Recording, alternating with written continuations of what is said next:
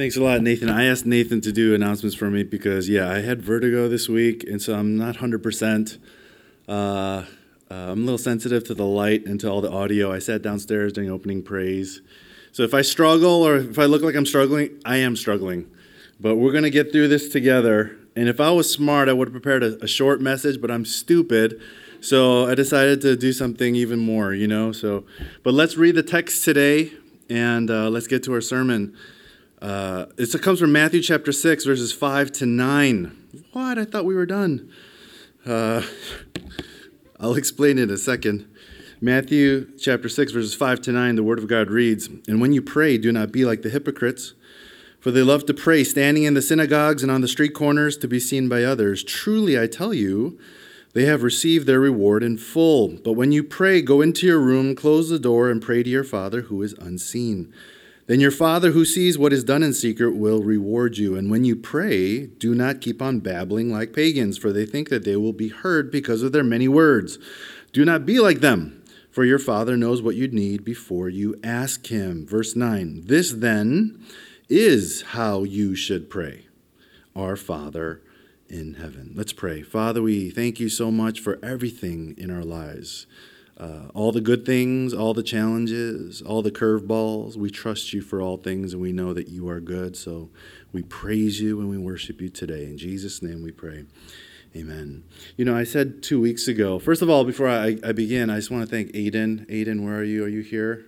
Aiden, hey, great job last week. Let's give him a hand. Thank you so much. I can't wait to see him develop as a preacher, so thank you. But, 2 weeks ago, I said previously that I wanted to preach something on the Old Testament. I like to preach New Testament books, and then once I'm done, I do something in the Old Testament. I go back and forth. A few weeks ago, I wanted to preach from Ecclesiastes. I wanted to challenge myself. And I thought that's something that we could hear from. And so I bought a few books, and I started reading it for the past few weeks. And after reading those books, I realized, number one, I'm too stupid to preach this book. And then number two, I don't know if it's the right book for us. And so I got really confused. My wife turns to me and says, hey, why did you skip that Lord's Prayer part in the Sermon on the Mount? And why don't you just preach that? And I thought, oh, that's a great idea. So, you should listen to your wives, husbands. They give you wisdom so often, and so I don't listen enough, right? There you go. Okay, I love it because she's quiet. I love it. So that's what we're going to do, and I thought, and I'll preach to the Lord's Prayer, and my hope is that you'll get a lot closer to God as you learn exactly what God wants from us in prayer. And so, as we close out this year, I really hope that we close out this year as a congregation who is engulfed in prayer. And that's what I'd love for us to see. So, I included verses 5 to 8 in our passage today. I'm not going to preach on those verses because I did that already, but I included those verses because I wanted to refresh you not only on the context of what the Lord's Prayer is all about and why Jesus, preached it, but I wanted to share with you exactly what he was saying and the importance of what prayer was right before he taught the Lord's Prayer. And he was emphasizing the importance of actually connecting with God. Do you guys remember what we said prayer was? Prayer is a heart exchange that we have with God. It's a heart to heart. And so every single time we pray, whether we're at church or even before a meal or whether we're in private, our goal is to have heart-to-heart exchanges with God. This is the prayer that God loves, when the center of our trust is in God alone for everything within our lives, even the meal that we're about to eat, or, everything. And so this is the kind of prayer that God loves, that God rewards, and that God desires from us. And so it's in that context that Jesus shares the Lord's Prayer. And so we're going to take a look today at the Lord's Prayer and what we all have come to know as the Lord's Prayer. But it's kind of a funny misnomer, in my personal opinion, because Jesus Christ, the Lord, never prayed this prayer. What? Is that true? It is. He's never prayed this prayer. And the reason why we know that is because one of the lines in the prayer says what? God, please forgive me of my sins as I forgive others, And Jesus Christ never sinned. Therefore, we know that he never prayed this prayer. Do you guys get that? So if anything, it shouldn't be called the Lord's Prayer because it's not his, but it should be called what? Maybe the disciples' prayer, maybe our prayer, because this is the prayer that we're supposed to pray. Another interesting fact is, or something interesting about the Lord's Prayer, is how historically the church has used the Lord's Prayer, right? And maybe you guys have history like I do. When I was in year one, my dad took me to Chicago Full Gospel Church. Yes, that's where I was. Yes. Anyway, I just thought you'd be happy about that. Anyway, my dad took me to Chicago, to this church. And in year one, they handed out these little parchment pieces of paper like this, and they told us to stick it in their Bibles, and it was the Lord's Prayer. And they said, as a year one student, the teacher said, hey, every week that you memorize this verbatim, we'll give you a lolly. And I was like, oh, man, church is so brutal. I might as well get a lolly out of this. And so I memorized it every single week, and every single week I got a lolly. And not only did I get fatter, but I learned the Lord's Prayer. And so, but what's really interesting is I've said this prayer so often at church. Maybe you have too. I've said it over maybe I know definitely hundreds and hundreds of times I've said this prayer at church. And if I'm honest with you, more than a prayer, I've kind of treated the Lord's Prayer as kind of like a mantra. You guys know what a mantra is? Something that you just say mindlessly, needlessly, thinking and being convinced that the gods, like it when you just say this thing. I've said it over and over again, convincing myself that God must be happy if I say this thing verbatim. Do you guys feel like that? And so to me, it's always been more like a mantra than a real prayer. And if you ever heard, forgive me if you're not Korean, but, I always heard my dad praying this. I always heard Koreans praying this at church. And if you ever hear the Koreans praying the Lord's Prayer at church, do you ever notice that they emphasize the exact same syllables and they elongate the exact same syllables? And if you just listen to it, and I don't understand Korean that well, so when I listen to them all as a congregation pray this prayer, it sounds like a mantra. You guys know what I'm talking about? They all do it at the exact same time. So I'm like, oh my gosh, who taught these guys this mantra? Because that's not a prayer. Because prayer is supposed to be a heart-to-heart with God. So to me, it's kind of funny. Maybe you've done that too. But if we truly understand that prayers that God loves is a heart exchange, then we know that Jesus could never be down with people who say really beautiful prayers but have no heart behind it, right? Isn't that exactly what he kind of like yelled at the Pharisees for anyway? Isn't that what he rebuked the Pharisees for? Isn't that what he preached against? As we talked about prayer, that's exactly what he preached against. And so I know that almost 100% of the time I've prayed the Lord's Prayer at church, it was never a heart exchange. And part of the evidence behind that is because I memorized this thing in Old English. You guys memorize this thing in Old English? Hallowed art thy, And the thing is, we don't use words like that in 2020. And so I know, I don't even mean that because I don't even know I know what they mean now, but I never did for like 20, 30 years of my life. But I said those prayers, which means that it was never really from my heart, right? Do you guys ever say those words? Heart. Art, the hallowed thy. Anyway, if I would have said it in my own language, I might have said something like, oh, Heavenly Father, your name deserves all of the glory, honor, and praise, or something like that. That would make more sense than, our Father who art in heaven, hallowed be thy name. This is what I'm talking about. Anyway, so I'm guilty of praying mantras and not heart exchanges, especially with the Lord's Prayer. And if you are too, okay, so here's the first application point. If you're guilty of praying this thing, like if they ask you, at year 3 or whatever, if you're a teacher, oh, can you pray that Lord's Prayer for us, lead us in that? If you're guilty of heartlessly praying this prayer, please stop. Don't stop praying it, but stop praying it heartlessly. If someone asks you to pray this prayer at church, please engage yourself behind every word and pray it to God. Pray it meaningfully with all that you have, because that's what God honors. That's what God loves.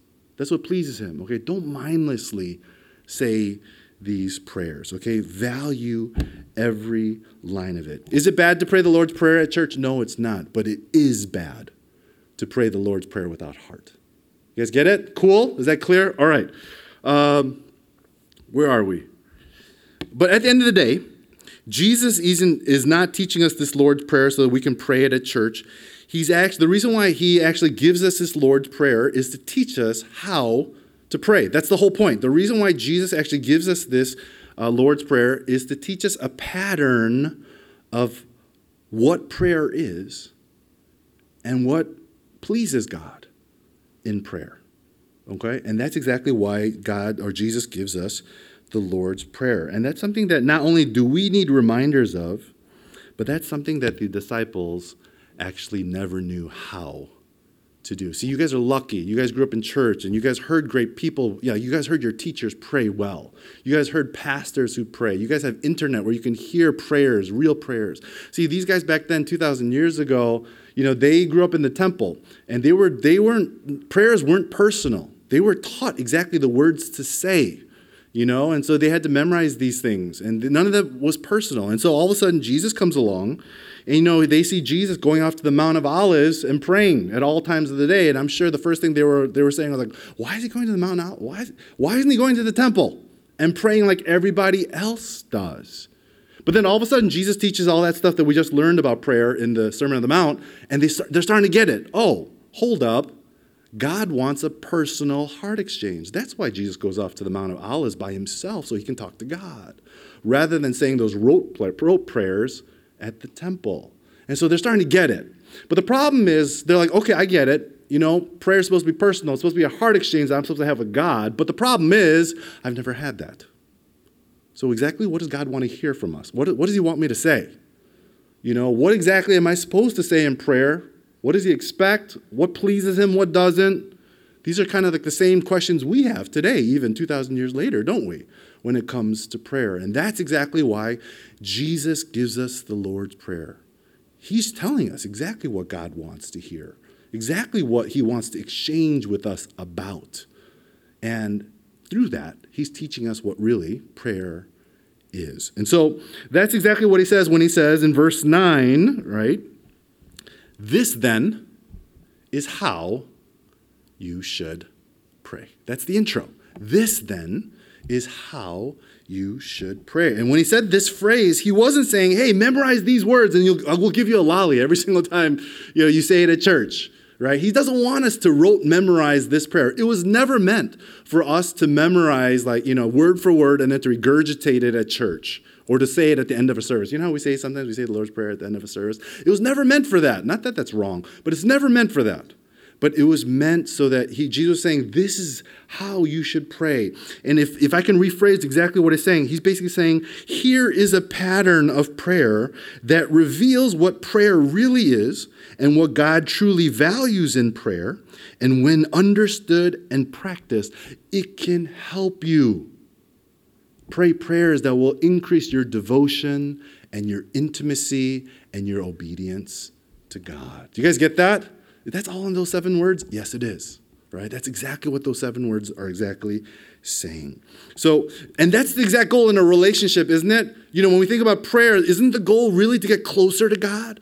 Isn't the goal to have my heart be more devoted to God as a result of that prayer? And isn't the goal of that prayer is that when I get up from this prayer, man, I want to obey and follow after him? Isn't that what happens in a relationship? You get closer, you get tighter, and you want to commit yourself even more to that friendship, to that relationship. That's exactly what Jesus said it should be about. And so in the next few weeks, what we're going to do is we're going to go over the Lord's Prayer phrase by phrase. If you thought verse was bad, as we went through the Sermon on the Mount, we're going to go phrase by phrase. We're going to go even slower. So, and once again, my hope through all this is that not only will you understand exactly what prayer is, but that it'll drive you to want to pray those things and exchange with God over those things. Okay, that's the whole goal of why we're going over the Lord's Prayer. So, the Lord's Prayer has 3 parts to it. There's a beginning address, there's the body, which are like 6 requests, and then there's an ending address.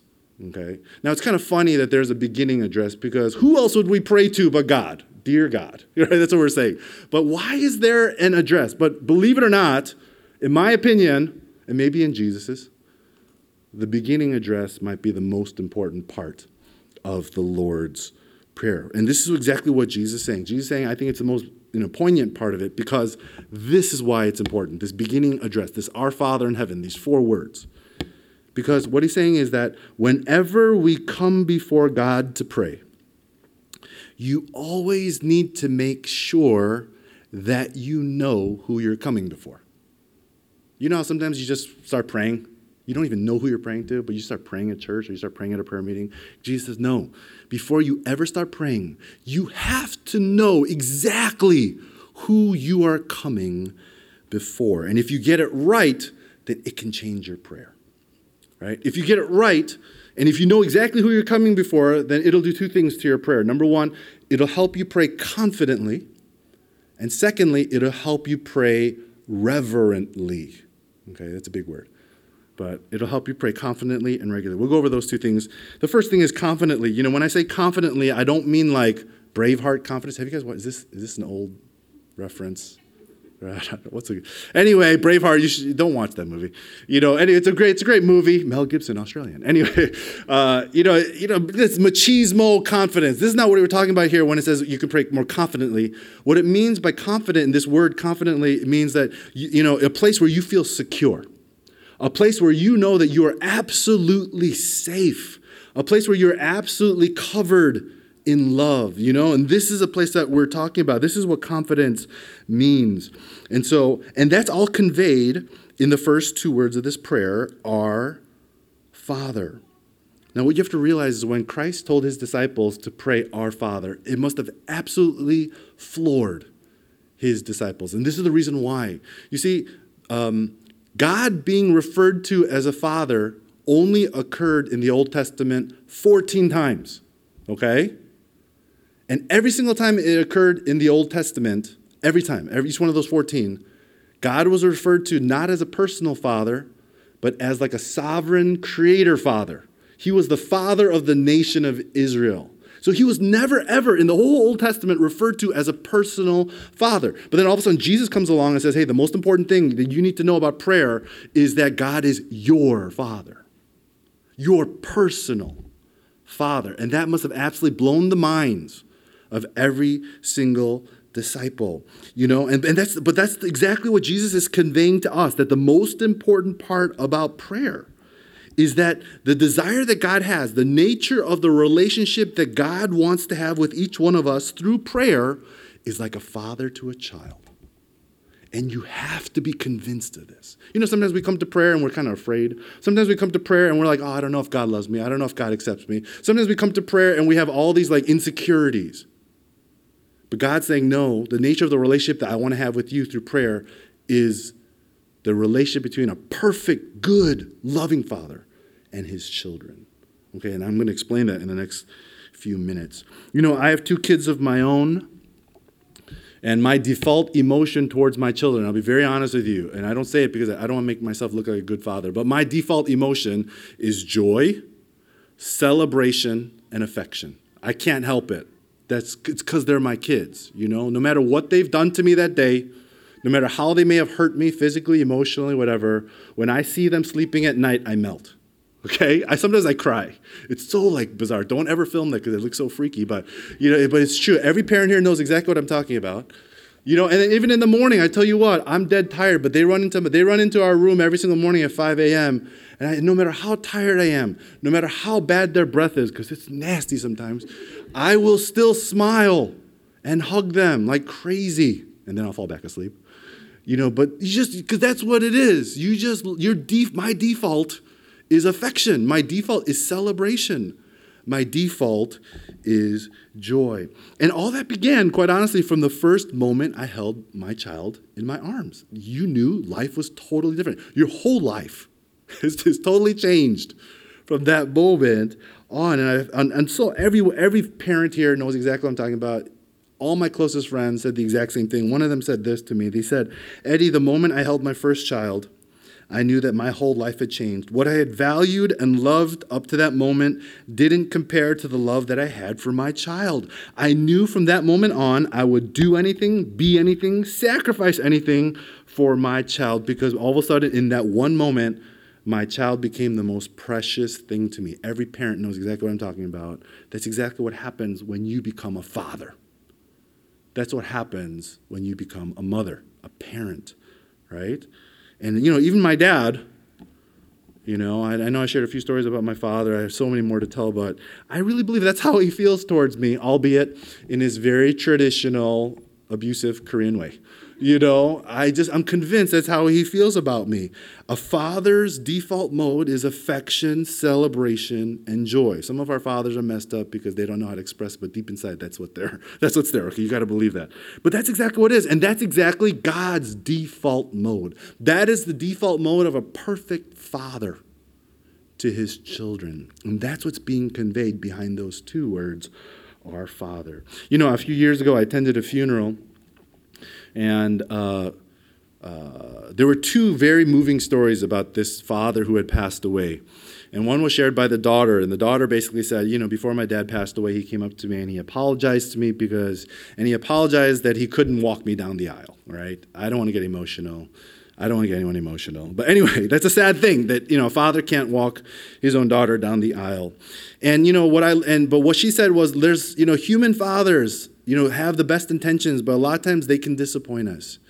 But our Heavenly Father will never disappoint us. Our Heavenly Father is always there for us. And that's exactly what Jesus said, the last thing he said before he went up to heaven, right? I will never leave you nor forsake you. That is a good and perfect Father. And that is a good and perfect father's heart for his children. Another story was told about this father from his son. And he said this. He said, when I was a little kid, my dad was my Sunday school teacher.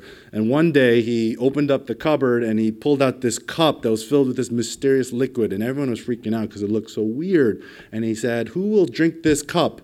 And nobody did. But then he called me up as his son to go drink it. And he said, son, will you drink this? And he goes, okay. And he drank it. And the teacher said, or the father said, why did my son drink this cup when he has no idea what's in it? And when all of you refuse to drink it?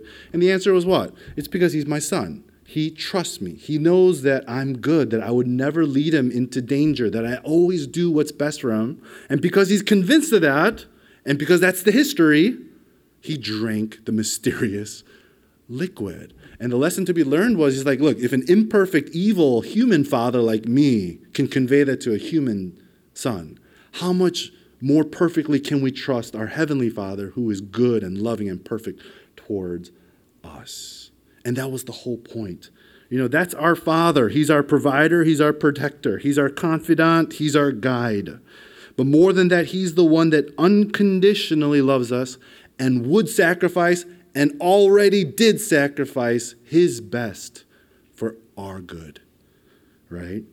That's what a perfect father does. And even though we go through difficult times and even through times that absolutely confuse us, we know that we can trust him because he is good, perfect, and loving. Those two words, our Father, carry a lot of weight, doesn't it? But there's even more. What's really interesting, and this is what would have floored the disciples too. Jesus just didn't use any normal word for Father when he said, hey, pray our Father in heaven. He said, I want you to pray the most affectionate word that children use towards a father. He didn't use the word Father. He used the word Daddy, right? And that's exactly what, the word that children use. So Christ is basically teaching us essentially, don't ever pray our Father in heaven, pray our Daddy in heaven. Have you guys ever prayed that? Daddy. Can you imagine starting out your prayer? Oh, Daddy, Appa, whatever, right? Have you ever done that? I've never done that. I'm too afraid to do it because I'm Korean and I feel like I'm insulting him or something, but I might try it this week because that's exactly what we're supposed to do. But once again, what is it conveying? It's conveying the intimacy that God wants to have with you. He's conveying the nature of the relationship that he wants you to have with him. And that is of a child to a father. And so what's amazing about this is when Jesus tells us to pray like that, he's actually transferring this fatherhood of God theological doctrine into an intense personal experience for each one of us, as if he's anointing each one of us with the same ability and intimacy that he had with his own Father when he prayed. And that is a gift. That is absolutely wonderful. So Jesus telling us that this intimacy is to be the foundational awareness, the default mode that you're supposed to have when you come to God in prayer. There's never a need to fear. There's never a need to be scared, no matter what you've done in your life. There's never a need to be ashamed, no matter what you've done in your life. The foundational awareness that a father has towards his kids is joy, affection, celebration, embracement, or embracing. Do you guys get this? Our daddy in heaven. Many years ago, I had the biggest fight with my father. We disagreed on certain key life issues, and we fought like there was no tomorrow. And I ended up saying all these words. They were the most hurtful words that I had ever said to my dad. And, what made it worse was I actually meant every word of it, and he knew it. And so, obviously, our relationship was severely broken. Fast forward, we reconciled, and, I apologized. But, you can apologize for things that you said, but those words were so hurtful. I knew that those words were constantly still just flying above his head. And so, I went to him again and I said, will you forgive me? And he said, of course I'll forgive you. And I said, but Dad, do you still love me? And this is what he said. He said, Eddie, you can say whatever you want, because no matter what you say or how I react, you can't change my love for you because you can't change the fact that you're my son. Your blood is my blood. So how can my affections for you ever change? And I was floored by that. The fact that his love and affections are so intimately tied to the fact that I'm his kid. And how if I can't change the blood that courses through my veins and that makes me his son, therefore it can never change his affections towards me. That's what he was conveying to me, and I was absolutely floored by that. I love my relationship with my father because no matter how bad it gets, I know that I can just talk to him and I can be confident that no matter how badly I live my life and no matter what choices I make in life that disappoint him, which I do like all the time, his love for me will never change. And to me, that's what a daddy is. That's what, there's one thing about being a father, being responsible, taking care of your family, but there's nothing to be a daddy where his love for you will never change. He'll always support you. He'll always be behind you. He'll always be on your side. And that's exactly who our Father is. He is Abba. He is Dad. He's our Father. And because of that, you can always go to him. You can always turn confidently to him no matter what you've done with your life, no matter how much you've turned away, no matter how long you may have turned away, no matter how much evil you might have done yesterday or this morning. The moment you turn back to him and you cry out the words, Daddy, my Daddy, you'll find and discover that his arms are already outstretched, wanting to embrace you as his son and daughter. How powerful our Father. Those two words really convey. This is who God wants you to. Jesus wants you to know this is the person that you're coming before, our Father in heaven. And so the first two words of this prayer do two things for us. Number one, it shares with us who God primarily wants to be within our lives, which is a father, and we explained it, a father, a daddy. But if you think about it, it also authenticates our faith, doesn't it? Because it's saying that he has to be ours. It's our Father. It's possessive. He's our Father. And if you truly know that God is yours, and if you truly know that you are God's and secure in Christ, then you can come utterly confidently. You know this is your dad. This is your Father. This is your heavenly Father. And you can come no matter what. And you can approach him in confidence. However, the difficulty comes when you're not sure if he's yours. When you're not sure if you are his. And that's when not only does your prayer life become difficult, but your whole spiritual life becomes difficult when you're not confident in the fact that you're his or that he is your dad. And if that's you, can I invite you to pray today? Ask God to reveal himself to you in a way that makes you want to have faith in him because he wants to be your Father. Right? So let's come to him that way.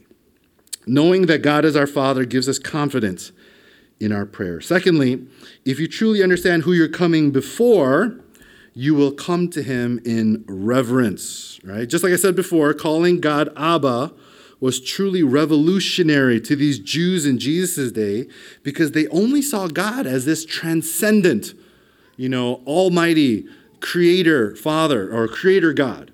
They've never seen him as this personal God. However, in 2020, I kind of think the opposite is kind of taking place You know, these days in church, there's so much emphasis on the love of God and how God loves you and how he's your father, that for some reason, I think we've kind of almost de-emphasized that he is a transcendent, almighty God of the universe. You know, those last two words, in heaven, reminds us that when we pray, we are coming before one who is eternal, one who's sovereign, one who reigns over the earth and the universe, and one that is holy. Yes, he's our Father, but he's also God Almighty. He is transcendent, and that's the word I kind of want to emphasize. He's transcendent. What does the word transcendent mean? It means that he is way beyond anything human. He is way beyond anything that we can even understand or fathom. That is God in heaven. And therefore, we should come in reverence. Well, what does that mean, though, to come in reverence? Does it mean that we bow? Does it mean that we curtsy? Does it mean that we change the way we talk? You know, do we talk softer and more respectfully? And the answer to that question is no. Of course we don't, because God hates pretense. God hates that kind of show. God doesn't want any, we talked about this, right? God doesn't want any of that stuff in prayer. God wants you to be yourself. God wants you to come as who you are, yourself, because he hates pretense and ritual. But coming to God in reverence means one simple thing. It means that the moment you start to pray before the God of the universe, you can never take any second after that casually. You know, you can never take prayer flippantly. You need to be invested fully in that prayer, knowing that you are standing before the God of the universe, and to give yourself wholly to him in every moment of that prayer. You know what I'm talking about? You know how sometimes you pray mindlessly and then 10 minutes later you're like, what did I just pray about? You know, or who did I just pray to? I don't even know what I said. You can't be like that, because we're before the God of the universe, and it's a privilege and it's an honor to be right there, you know? And that's what it means. Invest yourself fully and conscientiously in him. And that is how we respect, and that is how we revere God every single time that we pray, whether we're praying at church or even when you're praying for a meal. You know what I'm saying? We never think about God when we pray for that meal, do we? Right? Sometimes we do. You're probably really good. You probably do, but most of the time I don't. I'm just like, rub-a-dub-dub, thanks for the grub. Let's get this, let's eat, I don't think about God. But don't do that, ever. Okay? This week was a really tough week for me. I had this vertigo incident. I'm still kind of like really groggy at the moment. And if I'm honest with you, I spent most of the week complaining. I'm not mature enough just to be like all holy and like thank God for, trials and stuff. I eventually got there, but it took like a whole week. I spent the whole week complaining. I spent the whole week, having this pity party. But I eventually got there. And I did through one realization, and that was this. I thought about God, and, after complaining about all that kind of stuff, all of a sudden I came to this realization of who God is, that he's the transcendent God of the universe. And, but I wasn't floored by that thought, if I'm very frank with you, but I was floored by this thought. If God really is the transcendent God of the universe, way above anything I can fathom or imagine, okay, fine, that's true. But yet, he cares about me. And he's fully invested in Eddie Bang. And it was that thought that floored me. The fact that this transcendent and almighty God actually cares about little old insignificant me. And that changed everything. Because of that, what I thought was this problem that I have, maybe it still is a problem, all of a sudden it transferred, my whole perspective changed. It said, you want to know something? Yes, I have this issue, but look at everything else that God has graciously given me, like my kids, my wife, this ministry, this church, my friends, people who care, people who are praying for me, my family. I mean, we're going through some tough stuff in the Bang household, but and a lot of times our default mode is to look at those problems and to pray to God with problems in mind. But now all of a sudden I get to pray knowing that I'm cared for, loved, and adored by the God of the universe, the transcendent God of the universe that I don't even understand. But yet he cares about me and he knows me better than I know myself. And yet he still continues to give me all these great gifts. But yet I choose to focus on this one problem that I have rather than looking at all the 99% of the gifts that he's given me. And this totally transferred how I approach prayer and God, And I'm so thankful that I have vertigo. And I'm so thankful that I can't even think at the moment. But, I'm thankful, because God is gracious and he gives us all these great gifts all the time. And so that's how I pray. I pray confidently yet reverently because I know that he's my Father, but yet he's the transcendent God of the universe, and it's an awesome privilege that he invited me into his throne room. And so, of course, I'm going to give myself fully to God every single time I pray, if I can. This is how we can pray confidently and reverently. I know for some people that comes very naturally, praying like that. But for other people, we have, a very difficult time. It can be really confusing. But this is what I guarantee. The more time that you spend in prayer, the more time that you engage with God and invest yourself fully in God or with God in prayer, you'll grow to understand, what these concepts are. Your relationship with God will deepen, will develop. And as you do, there are going to be times that God will remind you how much you're loved by the Father.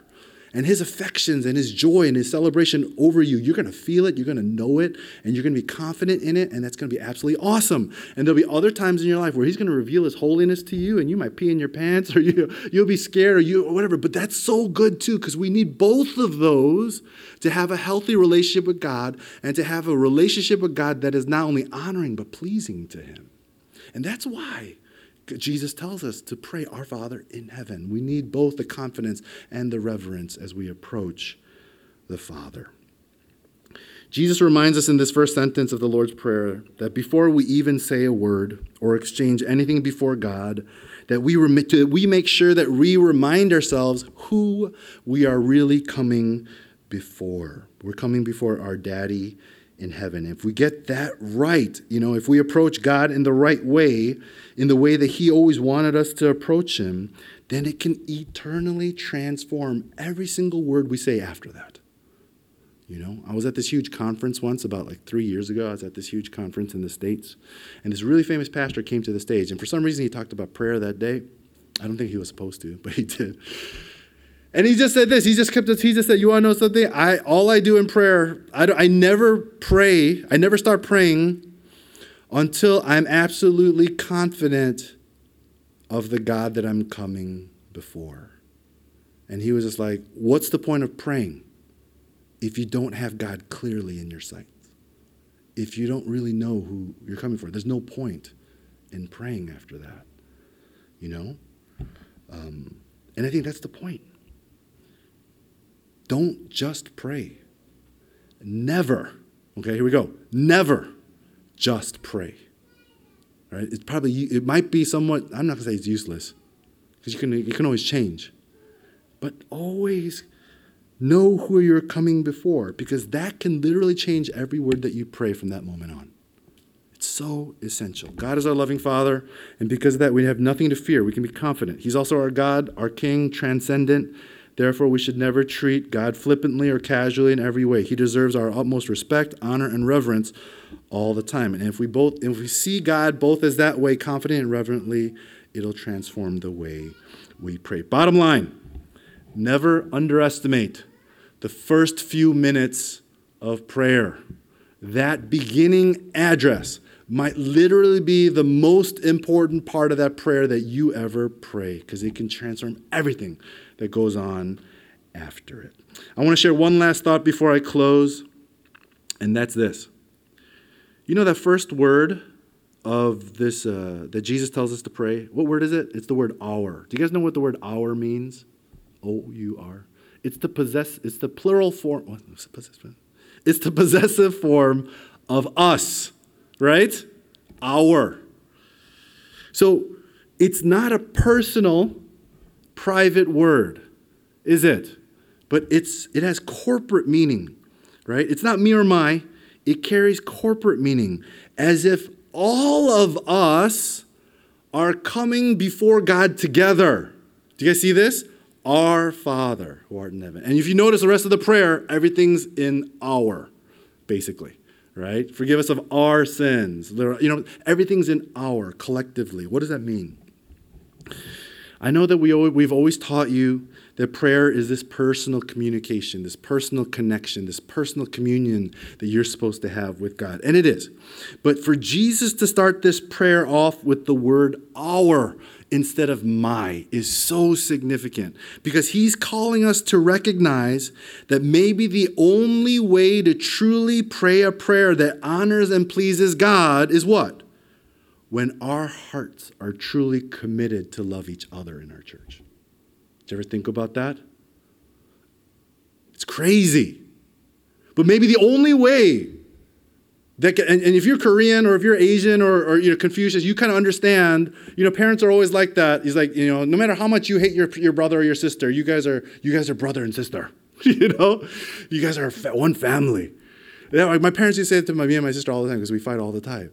But you know what I'm talking about? And that's exactly, maybe that's exactly the only type of prayer that God wants. When he knows that your heart loves the people in your church, and you come to him knowing that you care just as much as about your brother's needs as your own, and God's confident of that, maybe that's the only way to really please God in that prayer.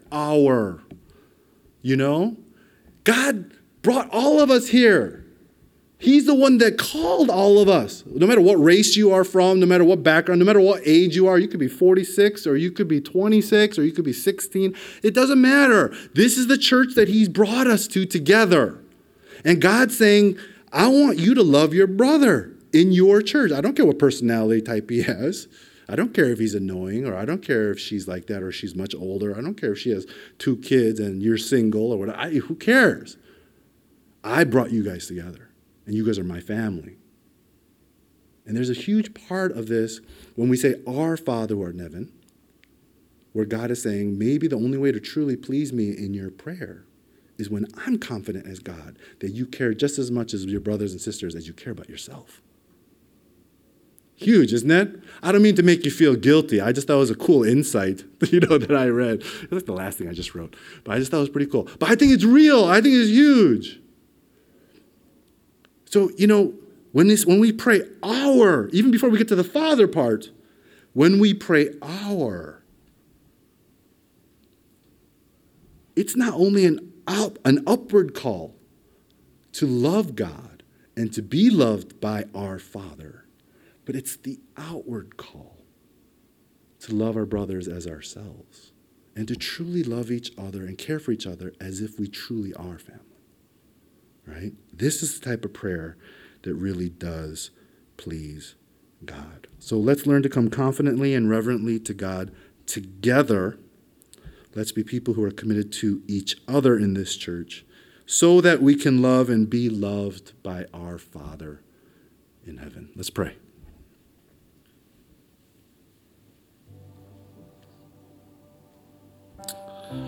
What I love most about prayer is that it proves to me that I'm God's child. I love that. That he loved me enough to die for me, to adopt me, to care for me as his own. I love that.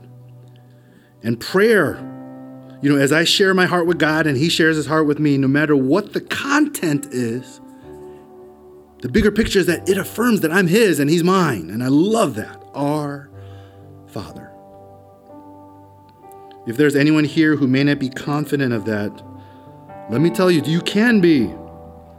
God loves you so much that he sent his son Jesus to die for you so that you could enter into his family.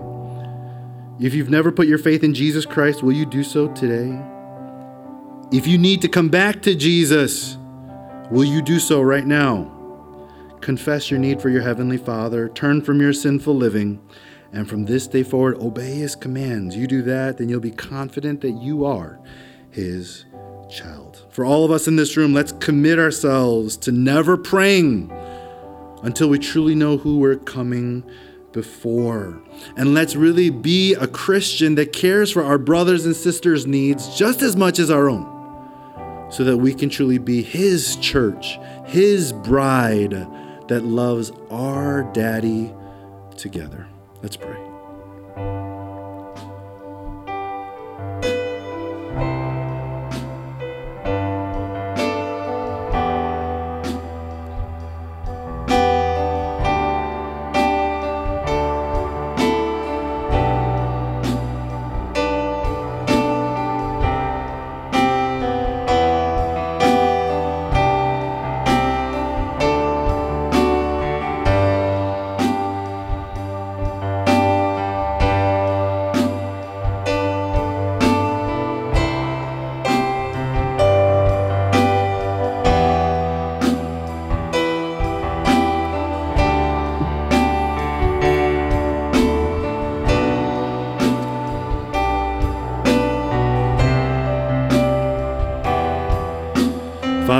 so much that you love us. And God, that your default mode is to embrace us, to celebrate us, to be joyful towards us. Father, we thank you that the nature of the relationship that you want to have with us is a father to a child. And Lord, it's not just, a distant relationship, but it's a daddy close relationship. And Lord, we thank you that you invite us into that we can share in that with you. God, I pray for every single person in this room. Help us to learn how to pray, but more than learning how to pray, help us to truly experience the essence of prayer, which is intimacy and devotion with you. Lord, draw each one of these people in this room closer and closer to you, God. Reveal yourself to them in such a way that they trust you, that they know that they can trust everything into your hands, and God, that they can just love you with all that they have. And Father, even truly carry each other's burdens just as importantly upon our hearts. Lord, teach us how to be your church. Teach us how to pray as your family. And Lord, help us to be brother and a sister who will truly love each other as much as we love you. In Jesus' name we pray. Amen.